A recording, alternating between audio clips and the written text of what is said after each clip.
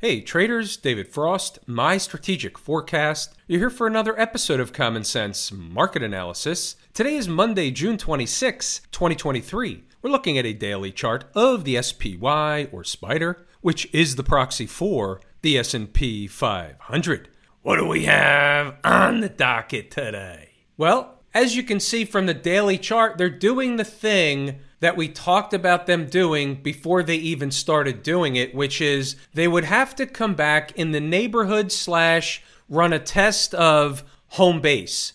The market doesn't like to get too far from home base, so they're pretty much doing the thing that we expected them to do. Now, the question from this point forward is this a trapdoor situation, or can they find support? Will they find support? Where will they find support? How important is that 20-period moving average? Can they go lower?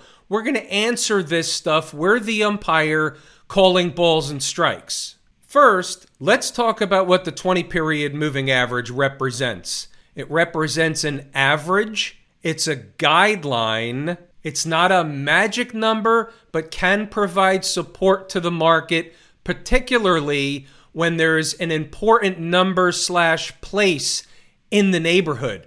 The question is, do we have one of those neighborhoods on our hands? Sometimes the market will come up short.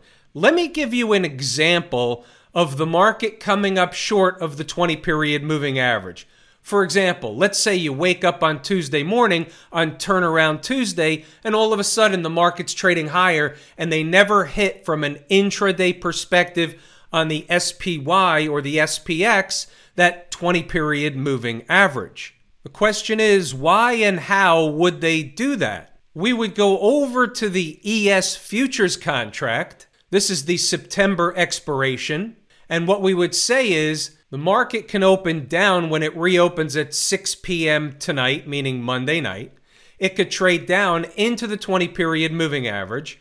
As the next day clicks off, that moving average is going to go slightly higher, so it'll be less of a move, or it'll be closer to price at 6 p.m. tonight after this video's done. I'm not saying they will, but what they can do is they can hit it in the futures overnight, and they can leave it alone in the SPY. They do that kind of thing.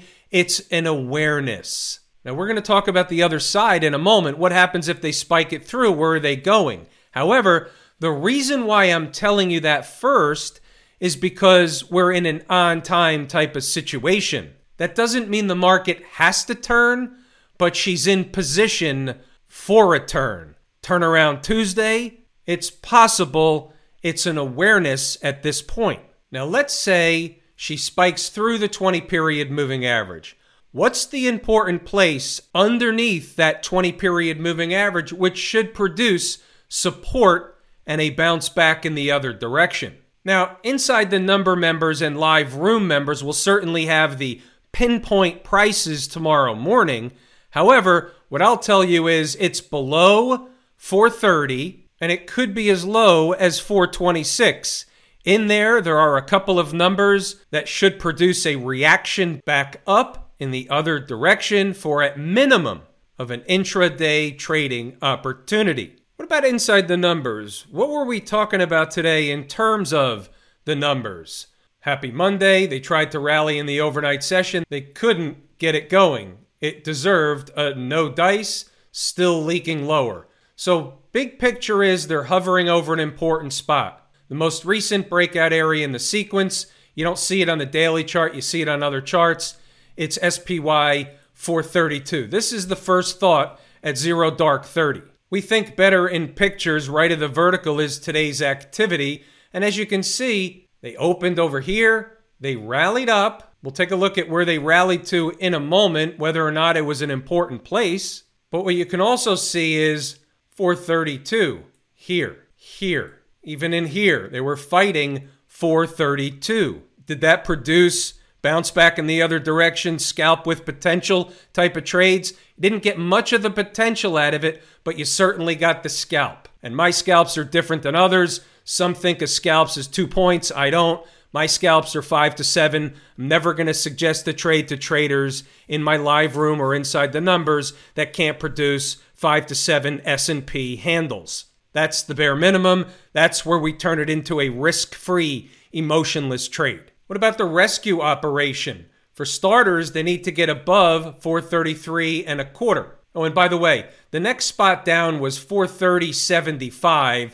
They almost got there at the end of the day, didn't quite get there. Above 433 and a quarter, the bulls have to recapture 434 to get anything going whatsoever. We'll take a look at the chart in a moment. Not much for stocks on the move today. We had one on the board. We'll take a look at it later. At 9:07, I'm looking for 432. Obviously didn't happen right away. Other stuff happened, but I'm looking for 432. That's my morning trade that I want. Whether they give it to you out of the gate or not, it's a different story, but that's what I'm looking for. We would expect the bull-bear battle and a snapback scalp with potential situation. You got that later on in the morning. You didn't get it right out of the chute, but either way, it's the same spot. And then you got more of 433 and a quarter, and if they go up, it's 434 up to 435, yada, yada, yada. There's your 434. They got a little bit higher in the live room we were talking about, and one of the traders brought up 434.50. I had 434.80. What'd they get to a high to? 434.61, and then they turned around and went back in the other direction. Now, we did have some traders that shorted it up here. I wasn't in love with it at the time, but traders do what they're comfortable doing. They understand the risk. They knew where they were wrong. They were willing to take on that risk in a trading format, and so therefore they got paid accordingly. Remember, pause the video, read the notes, go back to the chart, and double check the work. They were moving higher early, so we're talking about 434 being overhead resistance, and if they got higher, this is where they'd go. Pause it, read them, double check the work. It was a pretty much rangy kind of day. You saw the tape, you saw the 432 into the end of the day going lower. There's not much you could do with it as they're running out of time on the clock. You see the 430.75, they never did get there. That was the next price as you got later in the day that would have been of interest. But again, 432 was the number cited early in the morning. Read them, pause them, go back to the chart to double check them. It's all in here. Everything you need from an intraday perspective. Stocks on the move. Only had one on the board. It was Pfizer, 36.72 entry. 36.02 was the second price. They didn't get there. We'll take a look at the chart. No great shakes. Buzz cut at the open, 36.72. Came a little bit lower, went back up, gave you a base hit, and that was basically it. No harm, no foul, base hit, bunt for base hit, drag bunt, any way on is okay. What's going on over in Camp IWM? Quite interesting today. They ran another test of that 20-period moving average underneath it on the daily chart. However, coming back to finish near the lows isn't great, but you still had relative strength against the S&P all day long. That's of note. It's a puzzle piece. We're putting it on the table. As you know, and if you don't know, the IWM is my favorite market leading indicator. They're caught in this area of these moving averages. Not a lot we can do about it. The only thing we can say is you got a breakup candle low here. You get below that, and all of a sudden you're into the 50. You're into this area in between no man's land where there's a gap down here, all that stuff, and they could bounce it at any of those places. We don't necessarily know, nor do we like to guess which one it's going to be. Now, the IWM turned a little bit before the SPY, so you're not exactly at this point in an on-time situation. You will be again shortly. However, today was an opportunity that they could have rallied the tape, but they did fail. That's of note. It's a puzzle piece. It's on the table. Again, IWM, favorite market leading indicator. We have downside prices in the SPY accordingly. As a refresher, you look at the weekly chart. They had a nice down week last week after making a top at the number. We're still short from a lazy swing trader perspective, the IWM. This is the trailing position. It's a risk-free, on steroids, emotionless trade at this point. What about the folks down at the transportation department? So we had that 14,970 on the board before. They hit it and pulled back, and today they went back up in that direction, almost got there, and they were up 200 points on the day, about 1.4%. Pretty good day for the canary in the coal mine, second favorite market-leading indicator. Weekly chart, anything wrong with this picture when you look at this above all the moving averages for the third week in a row? Now, this week isn't closed yet. They could do anything. But is there anything wrong technically with this chart above all the moving averages? No, they want to challenge some next important areas up above. Breakdown candle high, then you get up into these highs over here around 15,500, 16,000. Canary in the coal mine. How about the Q people? Into the 20-period moving average, closed slightly below it. Is that a federal case at this point? No, not really. Why is that? Because they have an important spot coming over here. This is what we call a breakout area. Let me explain it. Why is that? Because the market ran up to this place and pulled back. Even though it was a short, shallow pullback, they broke out again. They found resistance at the place we talked about. Certainly in the live room, we had traders took a short up there, took a swing short up there. I was already short the IWM, didn't need two of the same. But that's another place in the Qs we talked about. But this is a breakout area, so what have they done?